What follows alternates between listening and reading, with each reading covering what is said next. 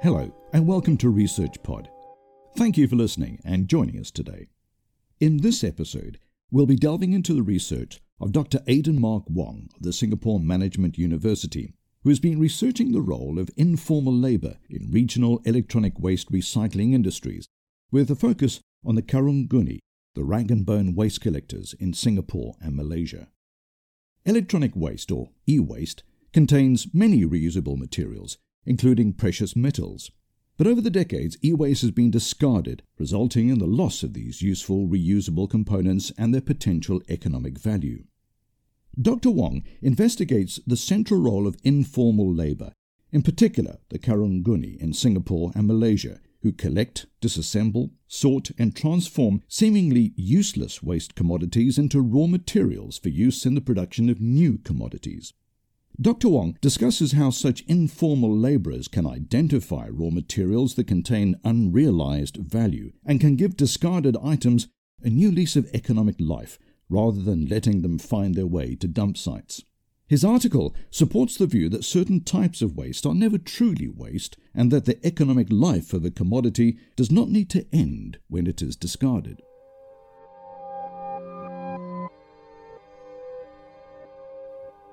In his article Value Waste, Wasted Value, Waste Value and the Labour Process in Electronic Waste Recycling in Singapore and Malaysia, Dr. Wong adopts Karl Marx's circuit of capital to analyse the flows of value in recycling industries. This is depicted as a 17-stage cycle involving the creation and movement of value within a production network. The circuit starts with the purchase of waste and moves through several stages, including the identification of forms of value and the sorting and selling of e-waste constituents back into production processes.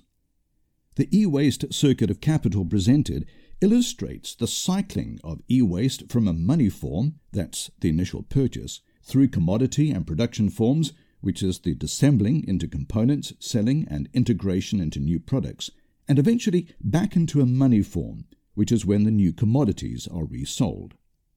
Dr. Wong draws attention to the importance of informal labour in the creation of value from e-waste, suggesting that labour power is a key economic actor at several stages of the e-waste recycling network.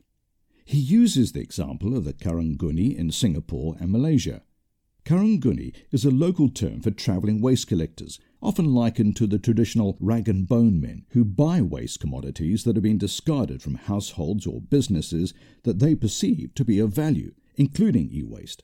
The Karung Guni are the starting point for a series of material processes that transform seemingly useless commodities into raw materials for new rounds of production. Distinguishing between electronic waste and components that have intrinsic value or latent value, so facilitating the shift from waste to resource or raw material, requires technical abilities that include the testing of components and a knowledge of electrical circuitry and the functioning of electrical and electronic products. These are complex skills that allow the Karung Guni to see the value contained within e-waste. And although not all Karung Guni possess these skills, many do. Informal labour, such as the Karung Guni who possess such skills, are pivotal to the effective functioning of the e-waste circuit of capital, the valuing and valuation of e-waste. And Malaysia's and Singapore's regional e-waste recycling industries rely on them. Dr. Wong highlights the contribution of the Karung Guni at each step of the e-waste circuit of capital, emphasising their importance throughout the process. Their contribution to the cycle starts with the collection of unwanted and discarded e-waste from households and small and medium businesses. At this point, the Karung Guni value the e-waste and pay a nominal sum to the householder or business.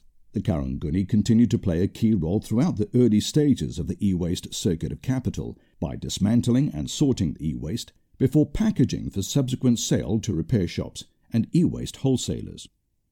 The success of the Karung Guni, and therefore the e-waste circuit of capital, lies in their ability to conceptualize the value of the commodities they buy, that is, their ability to discern waste from valuable raw materials.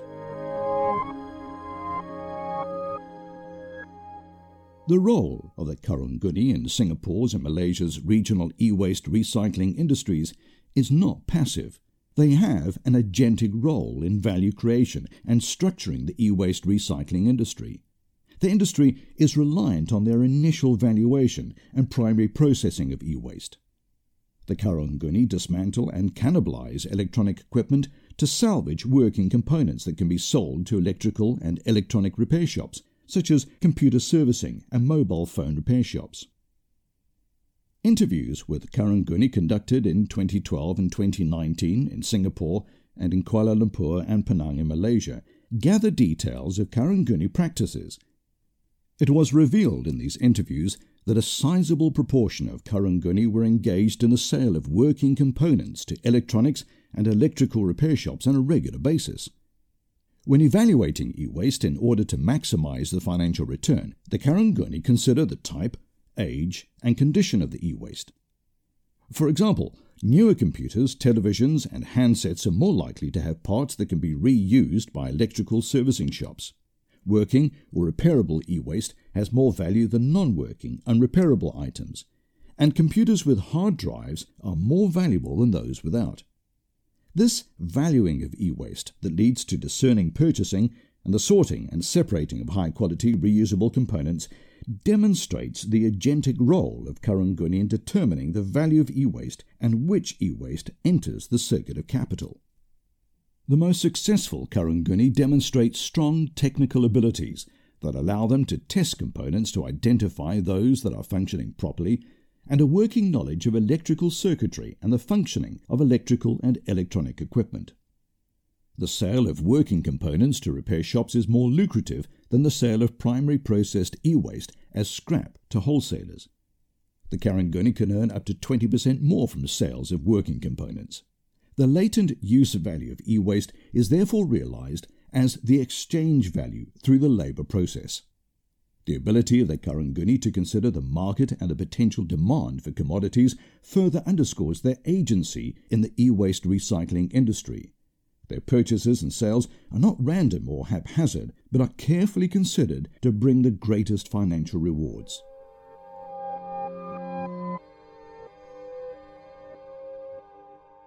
Of the future for these skills, and the Karanguni who possess them, Dr. Wong points out that e-waste management in cities remains a key challenge faced by urban managers, and indeed this extends to various other waste streams as well. He therefore asks, how can we better support positive changes in waste management behavior among consumers? The ability of informal labor such as the Karanguni in Singapore and Malaysia to discern the latent value of e-waste is crucial to the functioning of regional e-waste recycling networks. The collection, valuation, and primary processing of e-waste by the Karanguni are crucial agentic roles that feed into downstream economic processes and the structuring of the e-waste recycling industries in Malaysia and Singapore. Thanks for listening. Don't forget to subscribe to ResearchPod for more detailed breakdowns of the latest academic research. See you next time.